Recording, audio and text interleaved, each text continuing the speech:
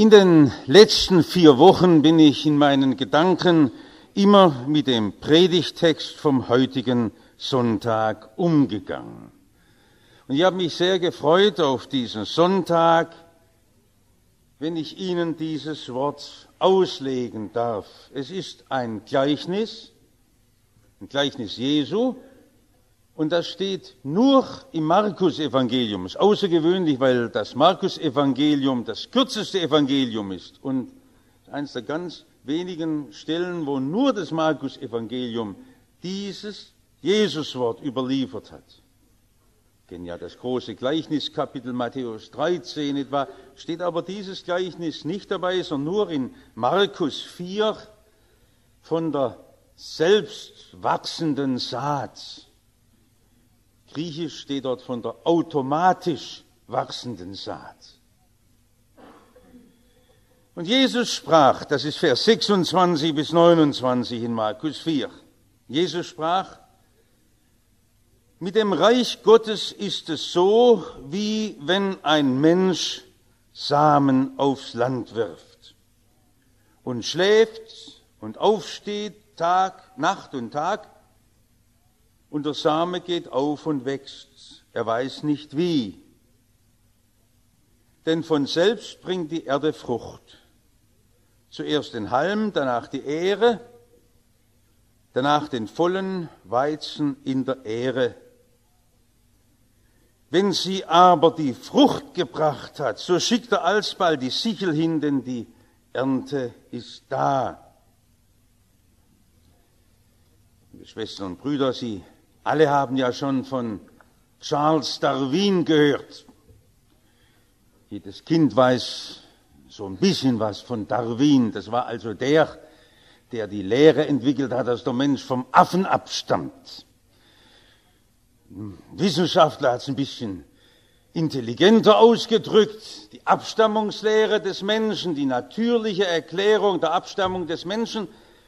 Mir war interessant, mich haben Freunde in Südamerika darauf aufmerksam gemacht, dass Charles Darwin eine Zeit seines Lebens in diesem Kontinent zugebracht hat. Und sie haben mir gesagt, du kannst den Charles Darwin nur richtig verstehen, wenn du Südamerika kennst. Nicht bloß wegen den Galapagos-Inseln und den Eidechsen, die es dort gibt, sondern der Überlebenskampf, der dort unten gekämpft wird, wo Menschen ringen um ihre Existenz. Und das hat den Darwin dazu geführt, dass er gesagt hat, nur die Gesündesten überleben und die Schwachen werden an den Rand gedrängt und die werden ausgemerzt und die kommen unter die Räder und so überlebt die menschliche Rasse. Was Ungeheures, was man sich nicht vorstellen kann. Wenn man die Riesenstädte heute anschaut in Südamerika, 8 Millionen, 9,9 Millionen, Rio de Janeiro, Sao Paulo, Santiago de Chile, Medellin, Caracas mit 4,4 Millionen, eine kleine Stadt im Vergleich mit den Hochhäusern, mit den Riesensiedlungen und ohne Ende. Man sieht etwas davon, wie der Mensch die neue Welt in Besitz genommen hat seit Kolumbus. Der Mensch hat hier ein Stück Welt in die Hand genommen und hat aus dieser Welt etwas geformt. Man sieht die Mängel auf Schritt und Tritt in der schönen neuen Welt. In Venezuela erzählen mir die Leute und sagen, die Milliarden aus dem Ölgeschäft, wissen Sie, wo die geblieben sind? Sagen sie, sind alle nur in den Privattaschen der Politiker verschwunden. Ist nichts übrig geblieben fürs Volk. Der Mensch, der die Welt gestaltet, der Mensch, der die Weltgeschichte macht. Was ist denn das für eine Welt, in der wir leben? Wie erleben Sie den Existenzkampf? Das Ringen um Arbeit, eines der letzten Bilder vor 2 Tagen noch in Rio de Janeiro, es war heiß, 42 Grad im Schatten. Und da standen die Männer am Hafen und haben auf Arbeit gewartet. Menschen, die was tun wollen mit ihren Händen, und da ist keine Arbeit. Das ist doch das, was ein Menschenleben prägt. Er kann mit seinen Händen etwas tun. Ist das nicht das Zeichen der gesamten Welt? Der Mensch, der etwas schafft, aus dieser Welt etwas gestaltet. Aber da liegen ja auch unsere Probleme, wenn Sie sich ängstigen um Ihre Existenz. Der Charles Darwin hat ja was begriffen vom Kampf um die Existenz. Wenn ein junger Kerl Angst hat, ob er sein Examen schafft. Wenn ein alter Mensch heute Angst hat, wie es mit seiner gesundheitlichen Kraft wird, ob er das noch schafft, dass er sich selber versorgen kann, Angst um die Existenz. Wie lange kann ich das noch durchhalten, wenn man Angst hat, ob man durchkommt mit seinem Leben, ob man das noch psychisch durchsteht? Es gibt so viele Nöte, die damit zusammenhängen, mit diesem Existenzkampf, in den wir alle mit hineingestellt sind. Wir müssen die Geschichte unseres Lebens selber schreiben. Das interessiert uns heute, ob uns Gott noch eine Kräftigung gibt, eine Ermutigung. Jetzt muss ich Ihnen heute aber am Sonntag ganz anders sagen. Das sieht nur äußerlich so aus, wie wenn wir Menschen die Weltgeschichte schreiben. Durch die Jahrtausende war das so, von den Sumerern und Akkadern her, über die Römer und die Griechen und die Perser und die Germanen, haben alle gemeint, sie schreiben Geschichte und die Weltvölker haben gestaltet. Und Jesus erzählt uns eine ganz andere Geschichte von der selbst wachsenden Saat. Der Mensch schläft, zieht sich die Decke über die Ohren und steht wieder auf und weiß nicht wie. Und der Halm wächst, ohne ihn. Das ist ein Skandal. Das kann uns nur das Wort Gottes zumuten. Und wenn Sie sagen, ich verstehe das nicht und das springt man, denken Sie, haben recht. Das will ja Jesus. Er will Ihr Denken einmal auf den Kopf stellen. Mein erster Punkt, Gott wirkt in aller Stille. Wo ist denn Gott? Sie haben in Ihrem Leben auch schon oft so Zweifeln gefragt. Wo ist denn Gott? Ich sehe ja nichts von ihm, ich spüre ja nichts. In dieser Welt kann man das Hohnlachen hören. Wo ist denn euer Gott, von dem ihr redet? Und der moderne Mensch mit seiner Powerkraft, der sagt, wo ist mein Gott? Ja, irgendwo, er sieht ihn nicht. Er sieht nur sich. Und er ist allein mit seiner Leistung und mit seinem Versagen, mit seiner Schuld und mit seiner Ohnmacht. Das ist Elend des modernen Menschen, dass er Gott gar nicht mehr hören und sehen kann und gar nichts mehr von Gott weiß. Es wird immer stiller von Gott in unserer Welt und die Menschen merken gar nichts mehr von Gott. Und in diesem Gleichnis sagt uns Jesus, es ist wie mit diesem Bauern, der dieses Korn auf seinen Acker wirft, in die Furchen, und dann geht er heim.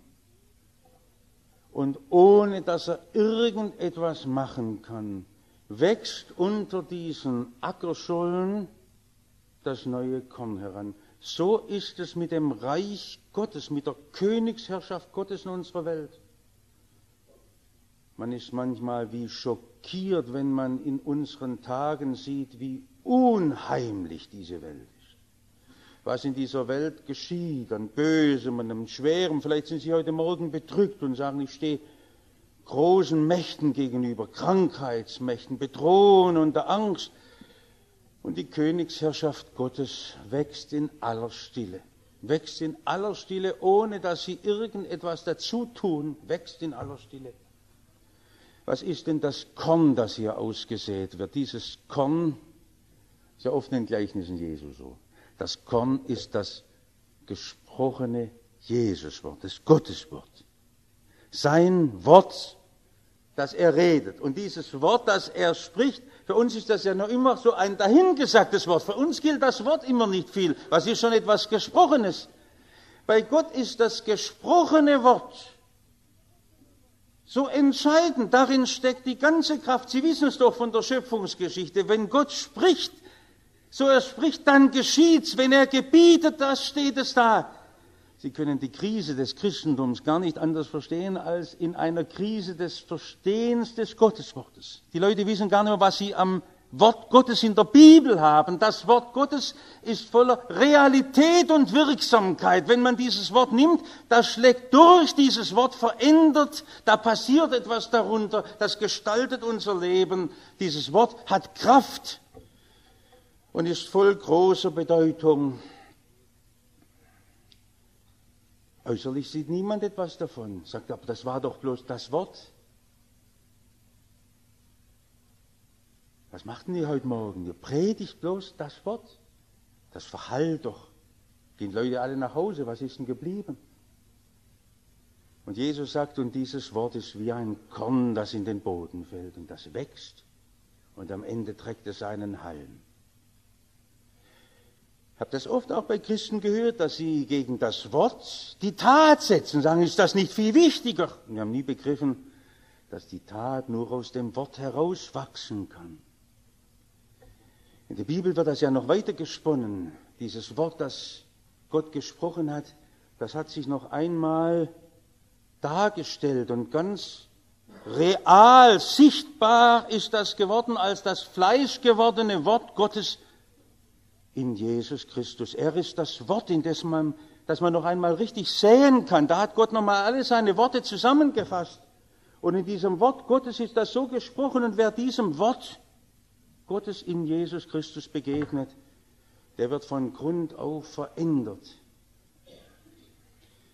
Ich habe auf meiner Reise sehr viel Not gesehen und war vor allem in den verschiedenen Ländern Südamerikas mit Menschen, mit Einheimischen dort zusammen, die sich um diese heimatlosen Straßenkinder kümmern.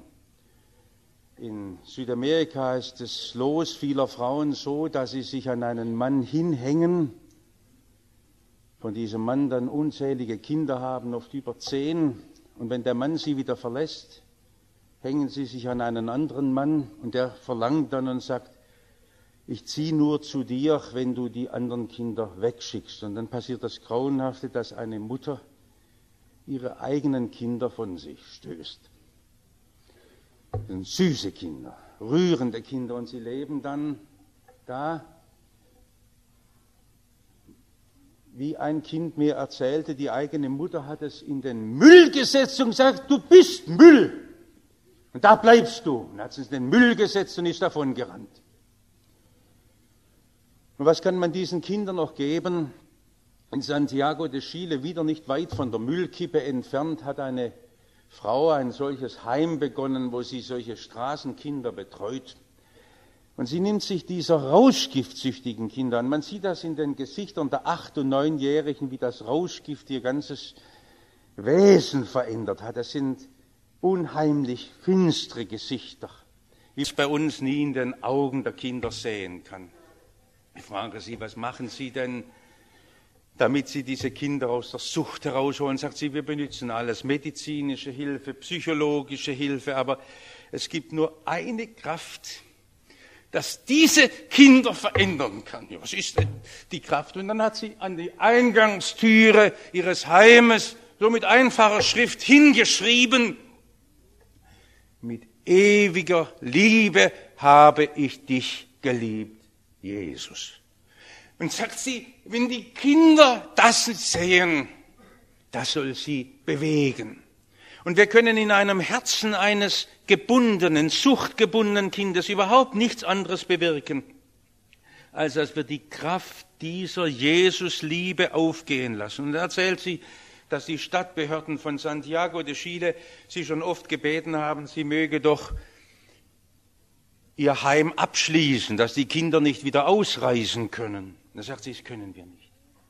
Es gibt nur eine Kraft, dass diese Kinder da halten kann. Das ist dies, was den verlorenen Sohn ins Vaterhaus zurückgehoben hat, die ewige Liebe. Und nur wenn diese Liebe ein Menschenleben treibt, ist es von Grund auf verändert. In aller Stille wirkt dieses Wort. Bei einem ganz anderen Bild noch einmal. Es war mir diesmal möglich, nach Iquitos zu reisen, ein lang gehegter Wunschtraum. Ich habe viel gehört von dieser Stadt. Sie liegt mitten im Amazonas, der unendliche Amazonas. Eine Stadt, wo die letzte Straße an den letzten Häusern aufhört. Es gibt keinen einzigen Fußtrampelpfad, der aus Iquitos hinausführt. Wenn Sie denken, es wäre ein kleiner Ort, der hat 400.000 Einwohner, wenig kleiner als Stuttgart. Eine Stadt ohne Hoffnung. Nur die Flugzeuge fliegen hinein oder viele Wochen auf dem Amazonas über Brasilien zugänglich. Die Häuser oft in die Sümpfe hineingebaut, in maßlosem Elend leben die Menschen.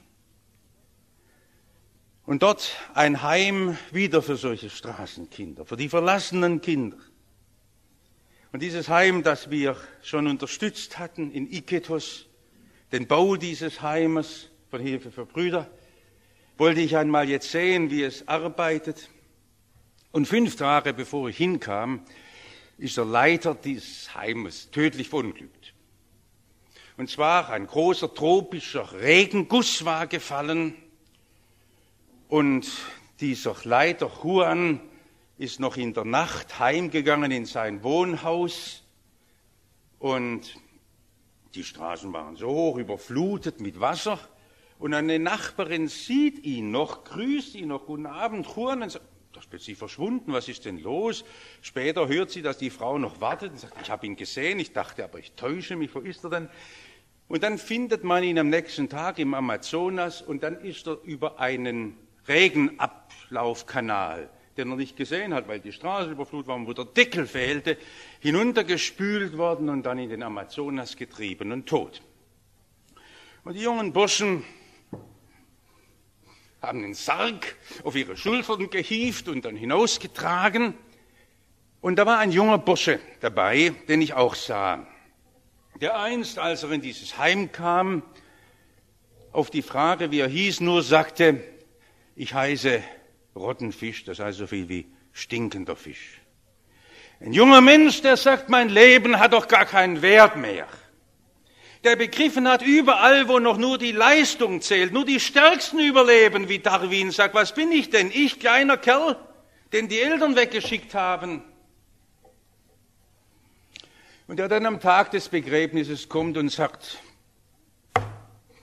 jetzt weiß ich, wie ich heißen will. Ich möchte Juan heißen, so wie der. So möchte ich einer sein. Nicht, dass es wäre. Ich wollte gern so einer sein. Es ist nicht oft auch ein Wunschtraum, dass man sagt, ich wäre so gern einer. So wie sich die jungen Leute als ein Poster in ihr Zimmer hängen. So ein Idol von irgendeinem Schlagersänger und sich im Glanz des Großen sonnen. Das wird uns im Wort Gottes zugesagt. Wir dürfen Gottes Kinder sein. Gott nimmt uns in seiner Liebe an. Haben Sie das einmal begriffen, dass das Wort Gottes ist, das Evangelium, so einfach. Ganz egal, wo Sie sind, Sie dürfen das sein. Gott wirkt in aller Stille und da gab es Menschen, die das aufnehmen, dieses Wort Gottes, und die sich freuen und sagen, ich darf mich so anlehnen an die Macht und Güte Gottes. Wenn er zu mir sagt, fürchte dich nicht, ich bin bei dir. Das Glauben und Vertrauen ist so eine ganz simple Sache. Ich fasse die starke Hand Jesu und vertraue mich ihm an und er ist bei mir auch im finstern Tal. Das Wort Gottes wirkt in aller Stille. Und dieses Wort Gottes ist das Wort von der Liebe Gottes in Jesus. Er hat dich lieb. Er lässt dich nicht los. Verstehen wir das? Nicht, weil wir besser sind und weil wir größer sind, weil wir was machen, sondern weil er uns lieb hat. Der zweite Punkt, das Wort wirkt gewaltig. Das Wort wirkt gewaltig. Da steht ja da, dass dieses Wort ganz unvergleichlich wirkt. Es treibt plötzlich aus dem Korn den Halm hervor und in dem Halm das vielfache Korn, das wieder oben plötzlich wächst. Das für uns Menschen so unbegreiflich. Mir ist wieder aus dem Abstand einer solchen Reise deutlich geworden, wir Christen, wir wissen gar nicht mehr, was wir der Welt schuldig sind. Wir meinen auch, es sei in unserem Leben nur wichtig, unsere Leistung, unsere Anstrengung, unser Können. In ihrem Leben ist nur wichtig, ob die Liebe Gottes wirken kann, ob die in ihrem Leben einen Widerhall erwecken kann, ob dieses Wort aufgeht, ob dieses Wort wirkt. Ich habe so gern mit Ihnen also das Lied von Heinrich Zeller gesungen, der in Beugen im letzten Jahrhundert dieses Heim für notleidende Kinder eröffnet hat und sehr viel mit schwierigen Kindern zu tun hat. Und er hat ja diesen Vers dann gedichtet: Zeige deines Wortes Kraft an uns armen Wesen. Zeige, wie es Neuen schafft, Kranke macht genesen. Jesu, dein allmächtig Wort, fahr in uns zu wirken fort, bis wir ganz genesen. Vorhin haben mich ein paar angesprochen, dass heute Morgen schon im Radio wieder so lästerliche Sendungen gekommen sind. Und ich habe gesagt, ach, ich will es gar nicht mehr hören. Das vergeht doch, da redet doch in einem Jahr niemand mehr davon.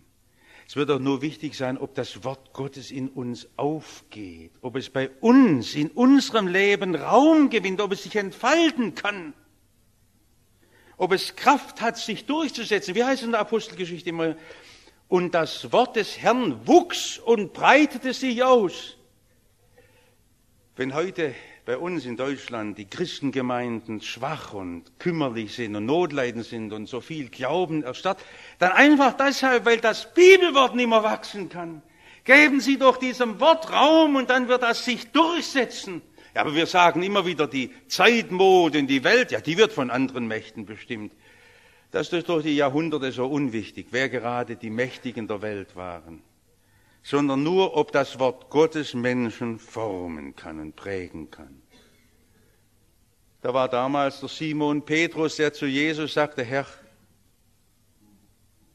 du hast Worte ewigen Lebens und die Worte wollen wir hören und an diesen Worten wollen wir bleiben und die wollen wir bewahren.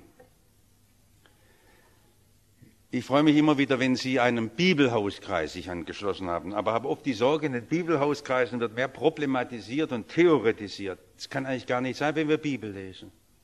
Dann soll das immer so sein, dass wir dieses Wort so bloß miteinander diskutieren, nicht was so über irgendwelche fremden Menschen, was die mit dem Wort anfangen, sondern was das für uns, für mich bedeutet. Das Wort Gottes ist schärfer als ein zweischneidiger Schwert, heißt in Hebräer 4. Bis dass es durchfährt und scheidet Mark und Bein. Geht das bei Ihnen auch so? Sonst haben Sie die Bibel noch nicht richtig gelesen. Es geht ins Innerste des Gewissens und formt aus uns neue Menschen. 2. Timotheusbrief, Kapitel 3, Vers 16 heißt es: Jedes Wort von Gott eingegeben hat den Geist Gottes in sich, den Heiligen Geist. Das ist heute so ein Suchen nach dem Heiligen Geist. Den Heiligen Geist haben Sie da, wo Sie das Wort haben. Nie anders. Es geht nicht um die Emotion, um die Jubelbegeisterung. Das Wort Gottes ist dort, wo Gott atmet. Unter seinem Wort kann sein Geist sich entfalten, kann unser Leben gestalten. Es erzieht uns zur Gerechtigkeit, das Wort. Es ist nützlich zur Besserung. Es gibt nichts anderes, was uns innerlich formt. Mir ist es wieder so schwer, wenn wir abends ins Bett ermüdet sinken und mit den letzten Schinken vom Fernsehen, nicht? Wenn das unsere letzten Gedanken prägt, oder ist das Wort Gottes, das uns prägen kann und formen und gestalten kann. Das Wort Gottes formt unser ganzes Leben. Jetzt ist so wichtig, dass wir dieses Wort den Kindern mitgeben. Dass dieses Wort sich in ihnen entfalten kann, dass das Menschen aus uns machen kann. Das ist das Große an diesem Wort Gottes. Und das wird wirken und das wird bleiben und dieses Wort geht weiter. Das, was das Wort Gottes in unserem Leben war und was es bedeutet hat und was es wirken kann. Haben Sie die Stille, die tägliche Bibelstille, wo Sie das Wort so lesen können, dass es Sie wirklich verändert. Oder ist es so wie meine Frau dann, die sagt, du hörst mir ja gar nicht zu. Ne? Die redet, aber ich höre gar nicht. Es geht an mir vorbei. So lesen wir ja manchmal, können wir auch Predigt hören. Oder geht das Wort so hinein, dass ich sage, doch jetzt weiß ich es wieder, wo das Wort mich verändert. Das ist die Kraft, die mich bewegt, die mich treibt, die mich verändert. Und die wirkt Frucht. Noch ein letztes, ich freue mich an der großen Ernte. Wenn etwas für Südamerika kennzeichnend ist heute, dann ist das der Lauf des Evangeliums. Man kann sich das überhaupt nicht vorstellen, wie überall die Bibelgruppen aus dem Boden schießen. Wer noch Südamerika vor einigen Jahrzehnten gekannt hat, der weiß, dass heute kaum zu verstehen, dass überall die Bibel, das Evangelium ist plötzlich, das ist nicht die Kirche, die Bibel, das Bibelwort. Die Leute sind natürlich hilflos, da fangen sie an, beim 1. Mose zu lesen und kommen nicht sehr weit. Sie haben irgendwo ein Ahnen, da ist eine gute Nachricht, ein Wort, das mich verändert. Am letzten Sonntag war ich in einem Baptistengottesdienst in Medellin. Und mit mir war Professor Theo Donner, ein junger Mann aus Holland, der dort am theologischen Seminar arbeitet. Und er zeigt mir noch vor der Kirche, sagt, da oben in der Siedlung, da ist das Haus von dem großen Drogenmafia-Boss Escobar. In dieser unheimlichen Stadt, wo die Polizei die kugelsicheren Westen trägt, weil so viele Bombenexplosionen sind und Attentate, da sammelt sich eine Gemeinde, eine schlichte Gemeinde. Es war wie eine Fabriklagerhalle. Aber was mich gefreut hat, wie sie mit dem Wort Gottes gearbeitet haben. Und da braucht man gar nichts anderes dazu. Da braucht man keine großen Kirchen und keinen Einfluss. Und ich habe zu dem Theo Donner nur gesagt, da wird die Dunkelheit Medellins mit ihrer ganzen kriminellen Vergangenheit umgeändert durch das Wort Gottes. Und wenn es bloß ein paar hundert Leute sind, aber es gibt manche Gemeinden in dieser Stadt, da wird es verändert. Das Evangelium verändert Menschen. Nur soweit es von einem Menschen überhaupt Besitz ergreifen kann. Wusste, dass sein Vater von diesem Theo Donner war hoher Beamter in der europäischen Bürokratie, am Europäischen Gerichtshof in Brüssel und später in der Menschenrechtskommission im Straßburger Parlament. Da frage ich ihn, hat dein Vater dich eigentlich so bereitwillig dort nach Medellin ziehen lassen? Hat er gesagt, er hat zu mir nur noch gesagt, am meisten hätte mich's gefreut, wenn du Pfarrer gewesen wärst. Einfach mit Menschen das Wort austeilen. Aber dann habe ich meinem Vater erklärt und habe gesagt, ich erziehe dort unten Theologen, dass sie die Bibel mit anderen teilen können. Dann hat mein Vater gesagt, das Wichtigste. Dass Menschen das Bibelwort bekommen. Ich denke, dass bei uns oft in Deutschland die Prioritäten wieder verschoben sind, auch unter den Christen. Wir sind oft deprimiert, wenn wir sehen, was der Teufel kann und was die dunklen Mächte können. Und dann werden wir mutlos. Das macht doch nichts aus. Das Wichtige ist doch, ob das Wort Gottes uns verändern kann. Ob es zu uns redet, ob wir es in uns aufnehmen und ob es unser Leben gestaltet. Werden Sie einmal aus der Ewigkeit zurückblicken und sagen, was habe ich mich in meinem Leben um Unnützes gesorgt? Warum habe ich nur so wenig Zeit gehabt für das eine, das Not ist? Selig sind die Gottes Wort hören und bewahren. Und ich bin so gern wieder zu Ihnen zurückgekommen und habe gedacht, ich freue mich auf jede Bibelstunde. Ich freue mich auf jeden Hausbesuch, wo ich Ihnen das Wort Gottes zusprechen kann. Auf jeden Besuch am Krankenbett, wo ich Ihnen nur ein Wort Gottes zurufen kann. Alles andere ist dem gegenüber unwichtig. Dass wir dieses Wort Gottes in unserem Leben wirken lassen, und da gibt Jesus das Siegel drauf, das trägt vielfältige Frucht. Sie ihr Leben nie unnütz gelebt. Wo sie das mit anderen Menschen teilen, wo sie ihr Leben umformen lassen von diesem Wort, da wird die vielfältige Frucht daraus wachsen. Amen.